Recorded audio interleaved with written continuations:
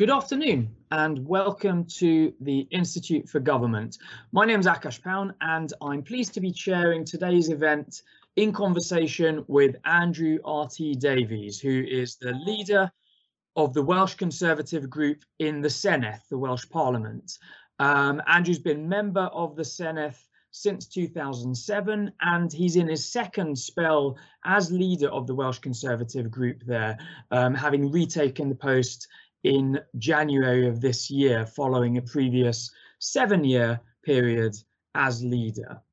This is the latest, the fifth in total in our series of Elections 2021 events, as part of which we've been speaking with leading politicians from all parties and from England, Scotland and Wales about the issues at stake in the devolved and local elections taking place on the 6th of May. Over the next 45 minutes or so, I will be posing a series of questions to Mr. Davies about the upcoming Welsh election, about the state of devolution to Wales, about relations between Westminster and the Welsh Government, and about what he would like to see change in how Wales is governed. If you in the audience have any questions of your own, then please just stick them in the chat function in Microsoft Teams. And if you don't mind, please also say who you are, and I'll then put those questions to Mr. Davies as the conversation progresses. You can also upvote other people's questions if you see suggestions that you approve of. So I think that's all from me by way of introduction. Andrew, many thanks indeed for joining us for this event. Well, it's good afternoon now, not good morning, from a beautiful Vale of Glamorgan in South Wales. Forgive me for not wearing a jacket, but we're hitting the giddy heights of 16, 17 degrees down here today. We are, so it's a pleasure to join you. Look forward to the questions and hopefully we'll get a good discussion going. Yes, thank you. Call me Andrew rather than Mr. Davies, because I'm not old enough to be Mr. Davies yet. Yes, okay, Andrew it is, and I ought to have clarified that with you. Okay, great. So yeah, just to kick off then. So just yesterday, you gave a speech to, I think it was the Welsh Conservative Spring Forum on your plans for the election and setting out some of your proposals for what you would like to do if you enter into government. Welsh Conservatives have never been in government in Cardiff, but there are opinion polls recently published that suggest the election is quite a tight race, and it's possible that you may indeed overtake Labour to become the largest party for the first time. But I think it's very unlikely that you're going to end up with a majority of your own. So I suppose the best case scenario for you would be that you are the leader of the largest group in the Senedd, but then you will need to work with other parties if you want to enter government and achieve your objectives. So how would you go about doing that? Which other parties could you imagine working with, and on what kind of a basis? Well, I think it's way too early in the electoral cycle to be talking of what the political landscape might look like after May the 6th election. All we're focused on as a party is having those conversations with voters and making sure our candidates are getting out as best they can with the current restrictions to engage with voters so that people do turn out, because turnout is going to be critical in this election. Historically, we know that about 25% of the electorate disengage from a general election to a Welsh parliamentary election. Normally about 70–75% of the electorate choose to vote in a general election, only 40–45% vote in a Welsh parliamentary election. So turnout is going to be really important. And I think what's a big turnout for a lot of voters is when they see politicians of all colours trying to draw the landscape after the election before a single vote's been cast. So we're going in with a positive vision on the economy, on public services, on the environment, on transport. We're not focused on these discussions about what sort of backroom deals need to be had. We've ruled out a deal with the Nationalists because I think the voters need to understand that as a unionist party, we wouldn't countenance an independence referendum. And I think that's what the voters want to hear, because they don't want constitutional carnage after this election by a government's energy being zapped by constitutional referendum. They want a government going in to focus on the day-to-day issues that impact on their lives. And if we can make that case compellingly and optimistically to the voters, then hopefully we can encourage more people, traditionally the centre-right voters who've stayed at home at Welsh parliamentary elections, to actually come out and vote at this really important election. Okay, fine. Yeah, so we'll watch with interest what does happen after the election. But I understand. Yes, you won't be speculating too much at this point. Before we go on to some of the big issues at stake, I suppose, just wanted to come back to this point on turnout. So, I mean, as you said, Welsh elections, devolved elections, have substantially lower turnout historically than UK general elections. Are you particularly concerned about turnout because of this election taking place in the context of coronavirus? I mean, is there anything you would like to say, or you think the Welsh government should be doing to reassure voters that it will be safe to take part? Well, first of all, it will be safe to take part, because obviously there are various options you can exercise to cast your vote, either by the postal vote system, which many people now choose to do, proxy voting, or voting on the day in person. So there's a suite of options there, and all the measures that I've seen to be put in place, not just in Wales, but across the United Kingdom, give me confidence that these elections on May the 6th are safe, and I'd encourage as many people as possible to participate in the process. What's really important is to reflect that there are only two parties that have turned out in recent years the number of votes to actually be in a position to form a government after May the 6th here in Wales. That's the Conservative Party and the Labour Party. In 2019 general election, 550,000 people voted for the Welsh Conservatives at that election. That's more than have voted for Labour at any Welsh parliamentary election, who have historically formed the largest party and been the party of government for the last 22 years. So we know that there's enough Conservative votes in Wales to make this happen. As I said, what we have to do is energise that vote to come out and vote, in the sure knowledge that if they vote Welsh Conservative, they will get a Conservative representative speaking for them and casting their vote accordingly in the Welsh Parliament.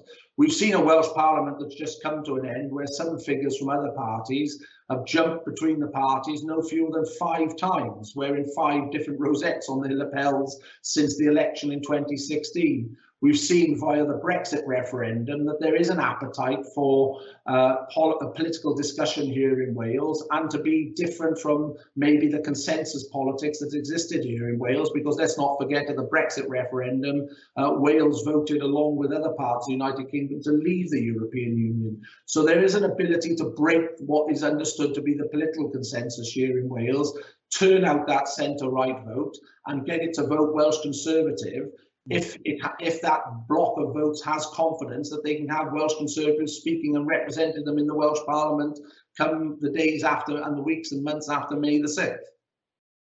Okay, so moving on then to the overall state of the devolution settlement to Wales. I mean, as you mentioned, Labour's been in government in Cardiff for the entire 22 years of devolution, sometimes by itself, sometimes in coalition with other parties, though never with the Conservatives. When you look at that 2 and a bit decades of devolution, do you think that Wales has been improved as a country by having those devolved institutions in place? I mean, Boris Johnson was quoted just a few months ago as saying that, in his view, devolution had been a disaster. I think he was talking more about Scotland, but it was taken to be a sort of assessment or a reflection of his overall assessment of devolution. I mean, what's your view? Has devolution been good for Wales? Well, I think there's a lot in that question that you just put to me. And if I start maybe how you finish it with the Prime Minister's comments, I think it's fair to say the Prime Minister did clarify his comments by saying it wasn't the process of devolution, it was the policies that the Labour Party in a Welsh context and in a Scottish context, the Nationalists have deployed via their time in government in those intervening years of 22 years since the referendum and the enactment of the devolution settlement back in 1999. So it's not about the process, because the process provides the toolkit to actually make those changes, make those improvements in people's lives. It's about the policies that obviously the government has chosen to enact. And here in Wales, whether you look in educational terms, economic terms, or public service terms, regrettably, the performance hasn't been what the authors of devolution first envisaged. But I do think that we have a Prime Minister that does get devolution, because let's not forget Boris Johnson made his name in City Hall in London via the mayoral role that he held for 2 terms. And I think in my discussions, when I've had a few with Boris over the last couple of weeks and months since I assumed the leadership back in January, you definitely get a sense of a Prime Minister who understands how devolved politics works and where responsibilities lie through his own experiences in London, being the mayor in City Hall. It is really important, and I go back to this opening point that I was making about turnout, that we actually, through the COVID crisis, have got better engagement through the political process, through the people of Wales, because so many decisions have been taken here in Wales and directly affect people the length and breadth of Wales. It was only recently, obviously after 20 years of devolution, that polls were still showing that at least 50% plus of the Welsh population believed that the NHS, for example, was still run from London rather than Cardiff. Now, when you think of the NHS and social care in Wales, that's consuming in excess of 50% of the government's budget. And when such an important part of that executive responsibility is still not fully understood by the electorate, you've got a real problem when you come to election time to actually hold the government to account at the ballot box. But COVID has allowed that responsibility to actually be understood far greater by the people of Wales. So that's why I'm optimistic when we go into this election that there will be a greater buy-in for the Welsh people, because there aren't many benefits from COVID, but ultimately understanding where responsibility lies for schools and schools staying open, schools staying closed, or higher education staying open or staying closed, the public health decisions that have been taken, people do understand that that now is the responsibility, and has been the responsibility for the last 22 years, of the government in Cardiff Bay. It's for us as elected politicians or candidates, in this case as an election approaches, to actually enthuse that voter base to come out and vote with the manifesto and the policies that we're going to put before the people that you alluded to, that I was talking about in my speech yesterday to the Spring Forum. And that's why I will always keep repeating through this election campaign that I do not believe people want to see constitutional chaos. They want the government that assumes the mantle after May the 6th to get on with the job of improving the economy, improving public services, and improving education here in Wales. Yeah. Okay. So yeah, I mean, I know you've used this phrase constitutional chaos, and clearly, you know, you're opposed to major constitutional reform or a referendum on independence and so on. But I understand your position to be that there's no case at this point for any further devolution from Westminster to the Senedd. Is that correct? And I just wonder if you could explain why you think that the current settlement is where we should stay, basically, given that obviously there's various ways in which Scotland and Northern Ireland have substantially more powers and more autonomy than does Wales. Well, the reason I come to that conclusion is because whoever gets elected back to the Senedd on May the 6th will be returning to a Welsh Parliament more powerful than any parliament in its history.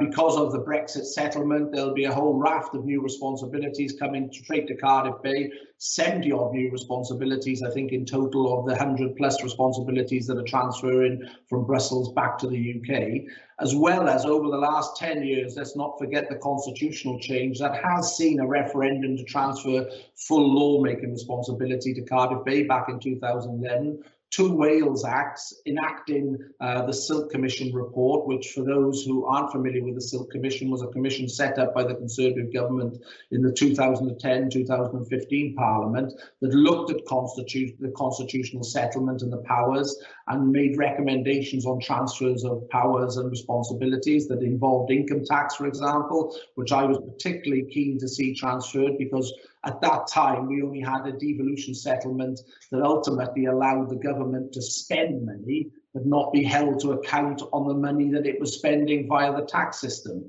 And so I was very keen to make sure that that responsibility was transferred as well. And that's why, as a Conservative, I do believe now that we've reached a point in the devolution settlement where, instead of having the constant arguments over more powers, constitutional change, constitutional transfer, the next 5 years should be all about embedding down the responsibilities and enacting the responsibilities the Welsh Parliament has, which is the most powerful Welsh Parliament that has convened in history, I might add. And secondly, making sure that we deal with the fallout from the COVID crisis, in particular rebuilding our public services. You know, one in five people are on a waiting list in Wales, and the economy is in desperate need of transformation. So it creates job opportunities, because we know the pressures in the job market at the moment are only going to get tougher the further on we go, and as furlough starts to be pulled back and we get to a more normal economic environment. So we've seen what happened with the Brexit referendum and how exhausting that was to the political process once the referendum result came in. Is that really a question that needs to be asked, that people want to spend the next 5 years seeing their government dealing with constitutional change, or just using the tools in the toolkit to make the differences that they've pledged in their manifestos? And we'll know the answer to that on May the 6th, but when they vote Welsh Conservative, it'll be very clear what our response is to that question. Okay, and I suppose it's interesting you use the phrase, you talk about the toolkit that you already have, because I suppose this gets to the heart of the question. Do the Welsh devolved institutions have the necessary powers in terms of, say, the fiscal levers, borrowing capacity, that kind of thing, to be able to achieve the kind of economic objectives that you've set out? I mean, you've talked about levelling up Wales, creating tens of thousands of jobs, building tens of thousands or hundreds of thousands of homes, investing in infrastructure and so on. I think the Welsh government perspective on this, and we had Rebecca Evans, as you may know, speaking at an event like this just last week, the Welsh Finance Minister. Her point of view would be not that they want to see constitutional change for its own sake, but that they want to get hold of those additional powers in order that they can do more and maybe achieve some of the same kind of things that you want to achieve.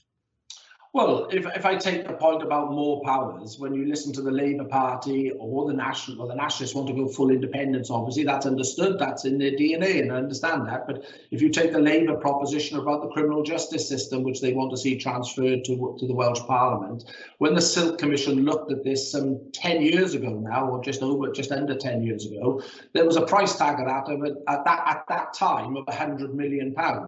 Now, as we come out of COVID, irrespective of what you think of the criminal justice system, is that a sensible use of £100 million transferring and spending all that government time dealing with something that most people believe is executed and delivered on an England-Wales footprint far better than it could be just on a Wales-only footprint?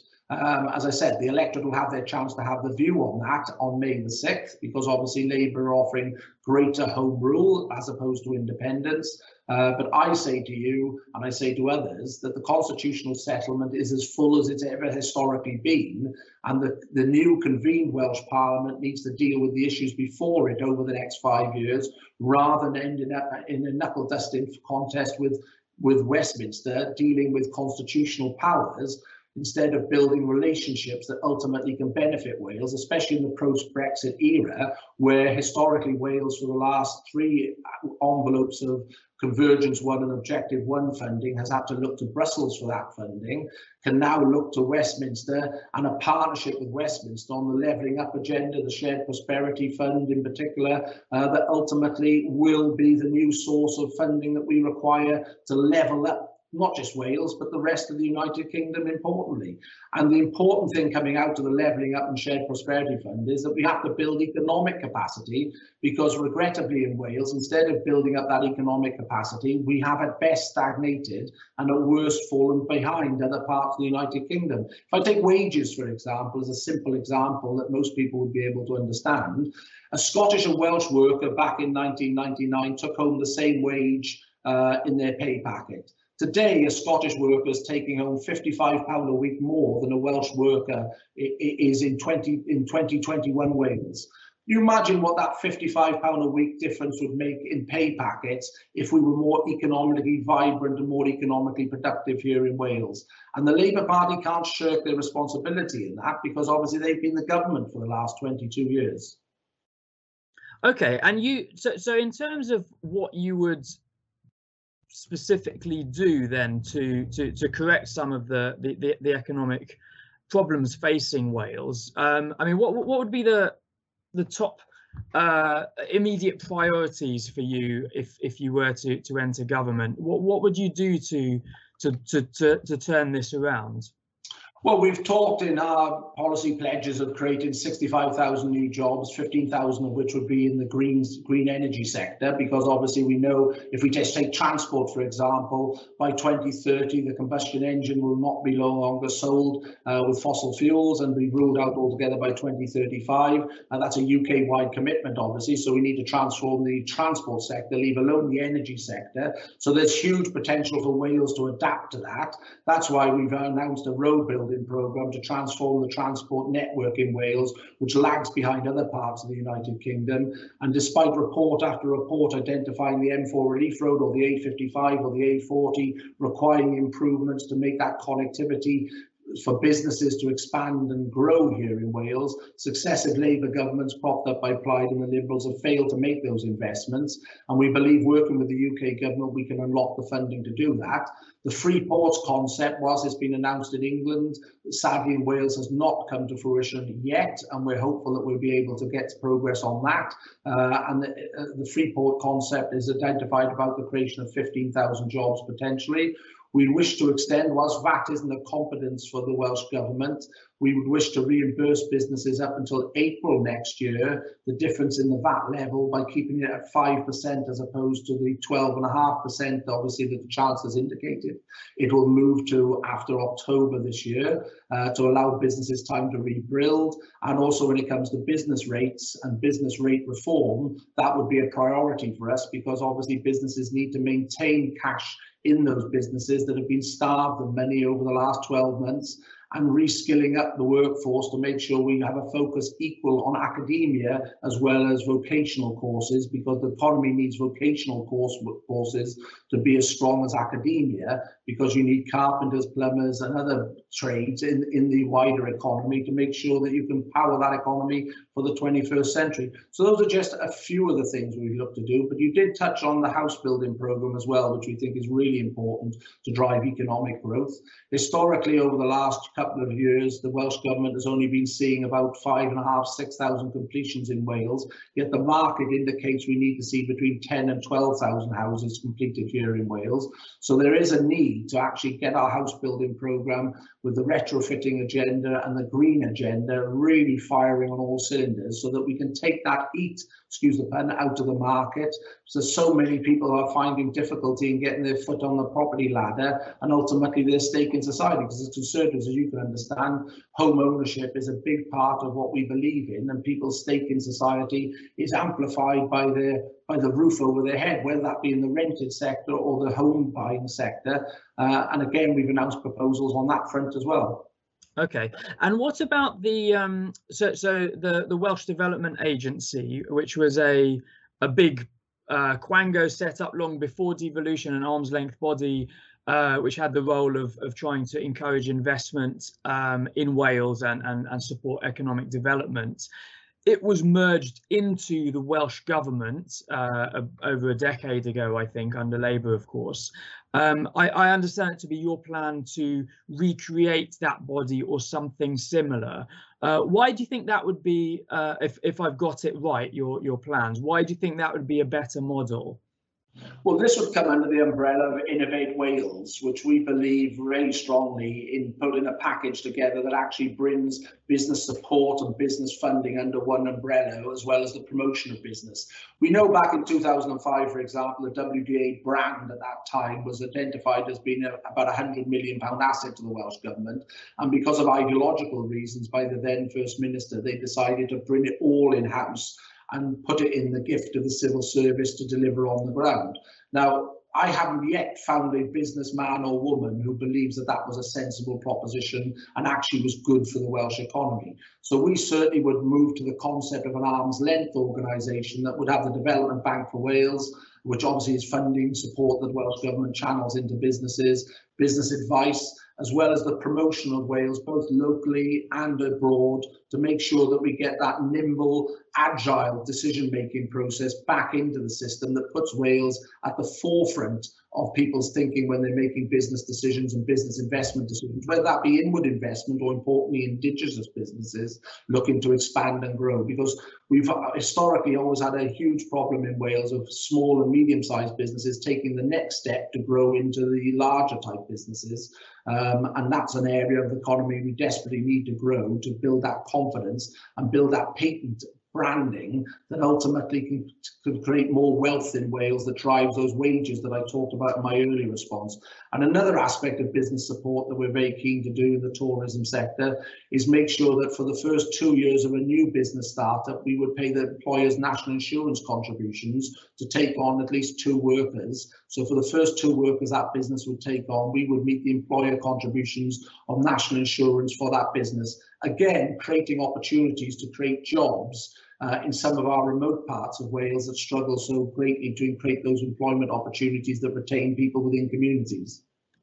Okay, and so in your previous answer, you talked about the importance of the Levelling Up Fund, the Shared Prosperity Fund, these big new UK-wide spending programs or sources of funding that the government at Westminster has recently announced. And I think you talked about the importance of that money being allocated in partnership between the Welsh and UK governments. But isn't it the case that the way those funds are being set up is to bypass the devolved institutions in Cardiff? I mean, this is certainly something the Welsh government has said, and the money is actually going to be spent directly by UK ministers, separately from any programmes that the Welsh government in Cardiff might be trying to put in place.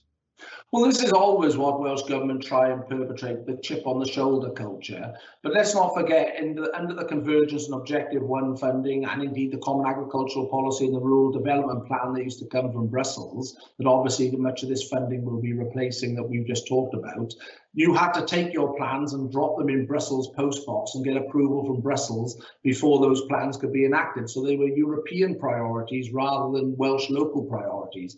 And I see a far greater role for local authorities in particular being able to work to deliver this investment in their own local communities. Because we start at the top of the conversation about the devolution settlement and powers and responsibilities. Very often we're just focused on the powers and responsibilities either of the Welsh Parliament or the Welsh Government. And what hasn't happened in the first 22 years of devolution is looking how the settlement would be transferred into other parts of Wales, and in particular local authorities when it comes to economic development, for example, who are so well placed to drive economic development initiatives in their own areas of jurisdiction. In particular, North Wales, this is a common occurrence that comes forward time and time again, that many local authority areas in North Wales feels very detached from the process of decision making. So I don't look at it as a power grab, as the Nationalists want to paint it, or as we need more responsibilities as Welsh Labour want to paint it.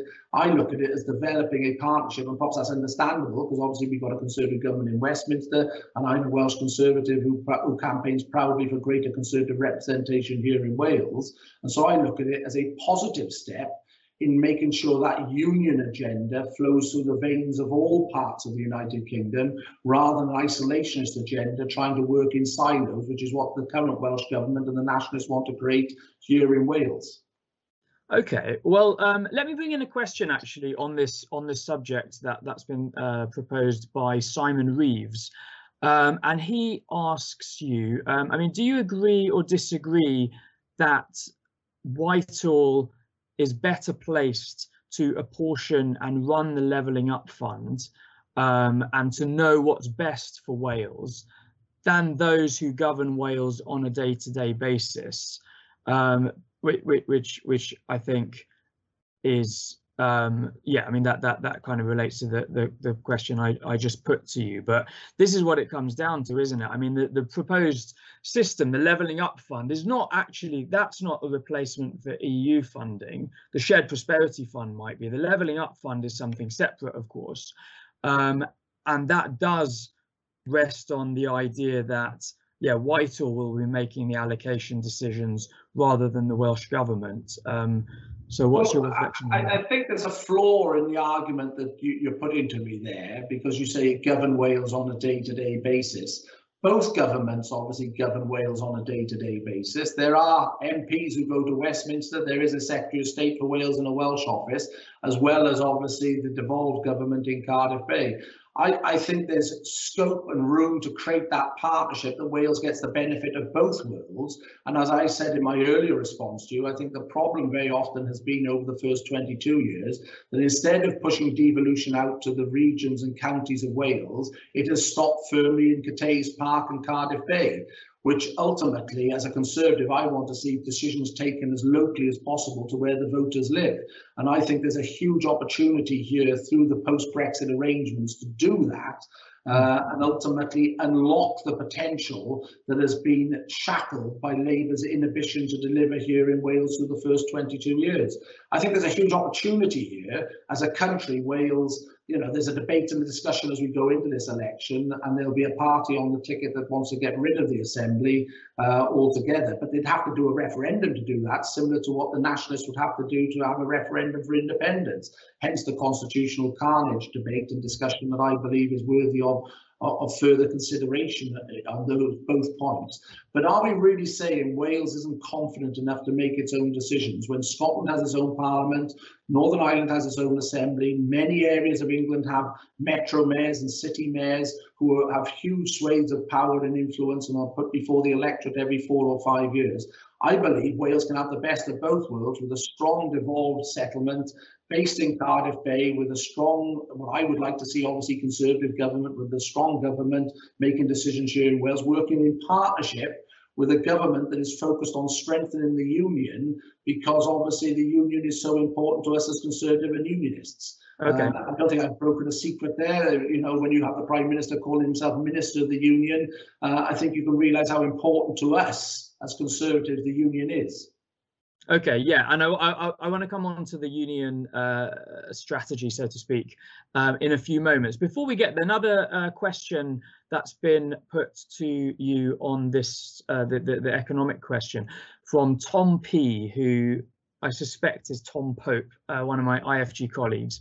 What does levelling up mean for Wales? Are you worried that there's too much focus on the red wall and levelling up within England?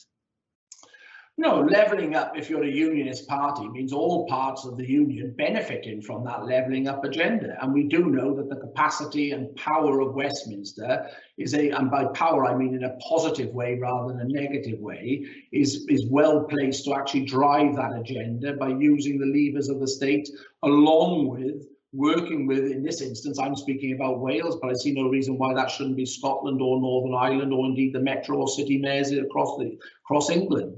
But it's about bridging that gap economically that we see in communities, like I used about the wage levels that have take-home pay here in Wales, which is a big, big concern, because whilst we've been through a challenging 10, 12 years where we've had to rebalance the finances of the country, because when we came into government in 2010, basically the finances were shot through, and after the financial crisis, we need to repair that. But we've got to rebuild now the confidence in people wherever they live in Wales that they have a stake in this country, Wales, and a stake in the union of the United Kingdom. And the way you do that is by levelling up the areas of the country that feel that they've been left behind, have missed out economically, have missed out culturally and missed out socially in the improvements other parts of the United Kingdom have enjoyed and other parts of Wales have enjoyed. Because as I sit here in the Vale of Glamorgan, I don't need to go far into my electoral region to find some of the deep-seated poverty traps that many communities have found themselves locked into in the valleys, for example, after the post-industrial era that we've come out of, and haven't benefited from the new technologies and the new businesses that have set up along the M4 corridor. Okay, but one other question then on the economy before we should move on. Welsh business and manufacturing in particular is more dependent on export to the EU than I think any other region of the UK. So is Brexit not going to make it more difficult to achieve the kind of economic regeneration for Wales that you've been talking about?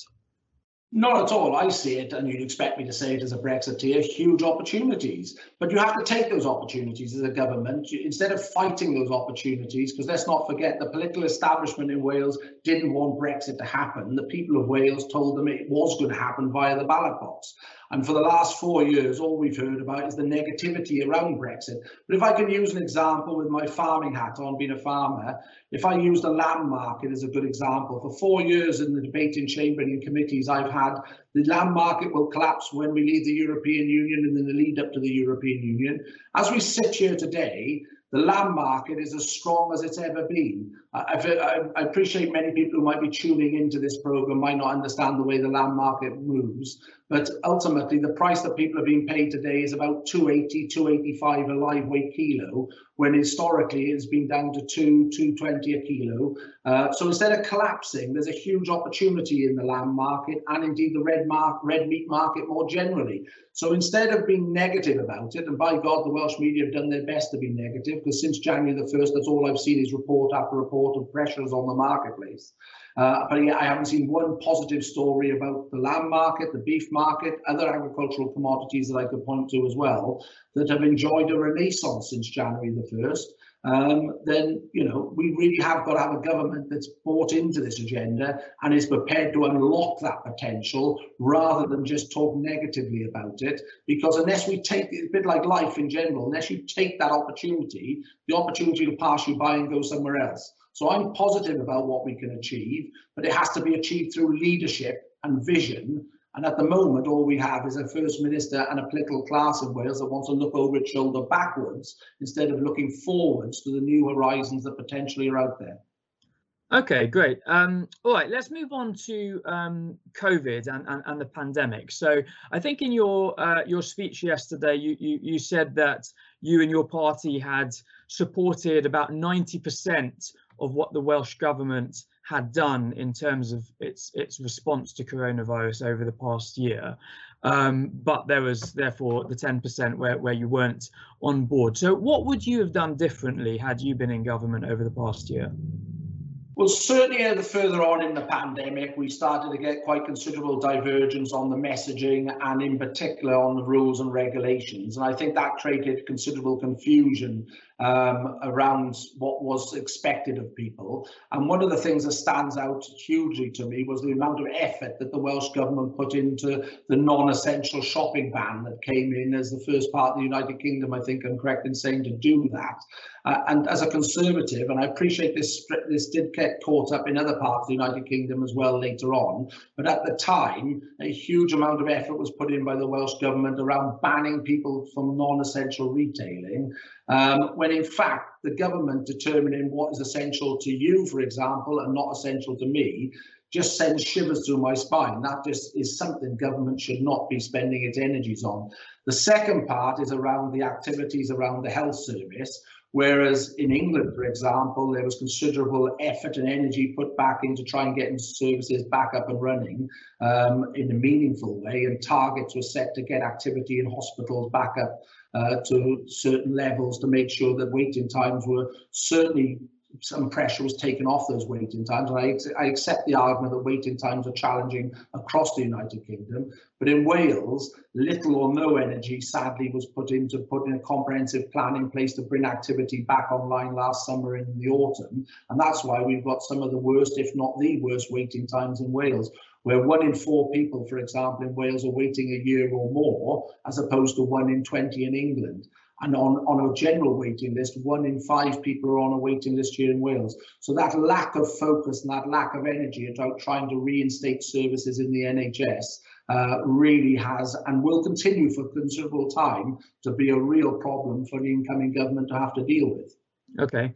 And so you talked a bit about the divergence that there's been in terms of how coronavirus has been responded to in the different bits of the UK. So do you think there should have been closer coordination between Cardiff and Westminster throughout? There's a question on this point from someone who remains anonymous. And if you do think that, I mean, why has it not happened? I mean, my own impression is certainly on some issues, perhaps the Welsh government has chosen for its own reasons, good or bad, to go down a different path, so to speak. But to some extent, I would suggest the UK government has also something to answer for in terms of failing to consult with and engage with the devolved institutions, and that has led to some of the divergence that we've seen. Yeah, and at the end of the day, I think that's why it's really important that we get a public inquiry up and running as soon as possible in Wales and indeed across the United Kingdom to look at why these decisions maybe were taken differently, what advice informed those different decisions. Because as I said, where possible, I think it would have been far better if we'd had a UK-wide approach to facing the pandemic, because COVID-19 was the same whether it was in the northeast of England or the southeast of Wales or in Scotland or Northern Ireland. You know, the virus doesn't mutate to different parts of the United Kingdom. It is the same and requires the same response it does. And as we've seen with the vaccination rollout, when it's done on a UK basis, and the procurement of vaccinations as well, has really put the UK in a really positive and good place. Now, there will be nuances and there will be differences, especially where there are localized spikes that obviously require a localized response. But in the general theme and the general messaging, and as I said, and I will keep on referring to this, the vaccination program, where we act as one United Kingdom in the face of the pandemic, we've seen more positive results come out of it. But I do believe that it is really important is that we do get a public inquiry set up here in Wales that looks at the Welsh angle of that decision-making process, because of the responsibilities that the Welsh government has in large areas of this, both economically and from the public health side of things, as well as a UK-wide one that reflects on how those decisions were arrived at and taken. And at the moment, we're getting pushback from the current First Minister, about not commissioning a public inquiry, which I appreciate governments across the UK are having the same conversations. But secondly, more importantly, the current First Minister believes that any Welsh side of a public inquiry should be incorporated into the UK overall inquiry and just be an appendix to it rather than a standalone Welsh public inquiry.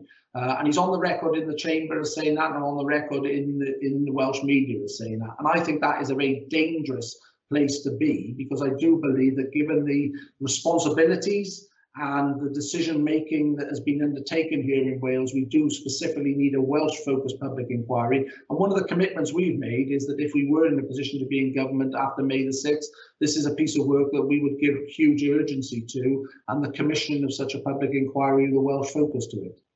Yeah, I think the question of how any post-COVID inquiry should work is one that the Institute for Government is certainly going to be taking an interest in, and will be certainly interested in specific proposals that you are making on that front.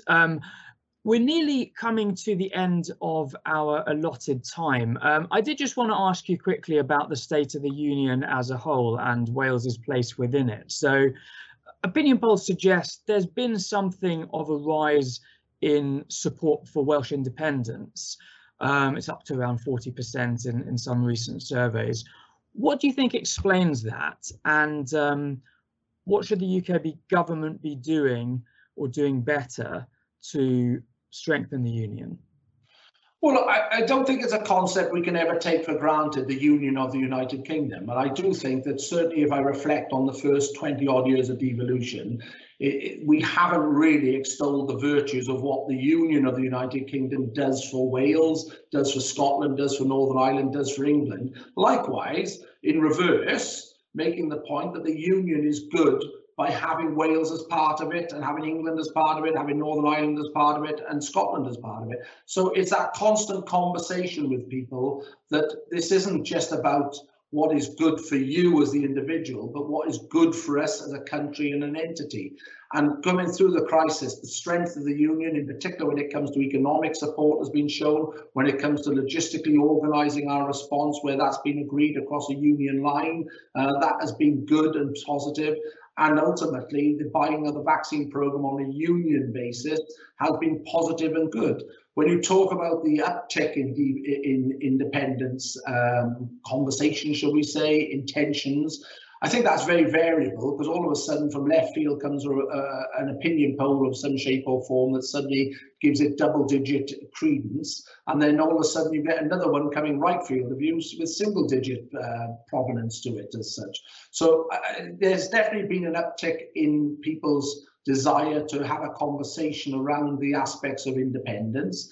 Has it got meaningful traction? I question whether it's got meaningful traction, but that shouldn't put unionists in their comfort zone, because we constantly have to be making the positive case for what's good about Wales's place in the union and what's good about the union for Wales. And I do believe that leaving the European Union offers this new vibrancy, this renaissance, if you like, in what can be achieved for the union. But it goes back to those opportunities I talked about earlier in trade. We as politicians, whether we're in an elected position of influence, i.e. government, or we're just elected members in a parliament, need to constantly take those opportunities and promote those opportunities. And if we do that, then I think the union has a positive future. If we sit back on our laurels and just allow the indie talk to fill that space, then there will be this mirage that is created that ultimately creates a false sense of hope and opportunity that just doesn't exist. Okay, great. Well, I think that's taken us to the end of our 45 minutes. So I just wanted to say thanks again, Andrew, for taking the time to speak. I've found it a really interesting and illuminating conversation.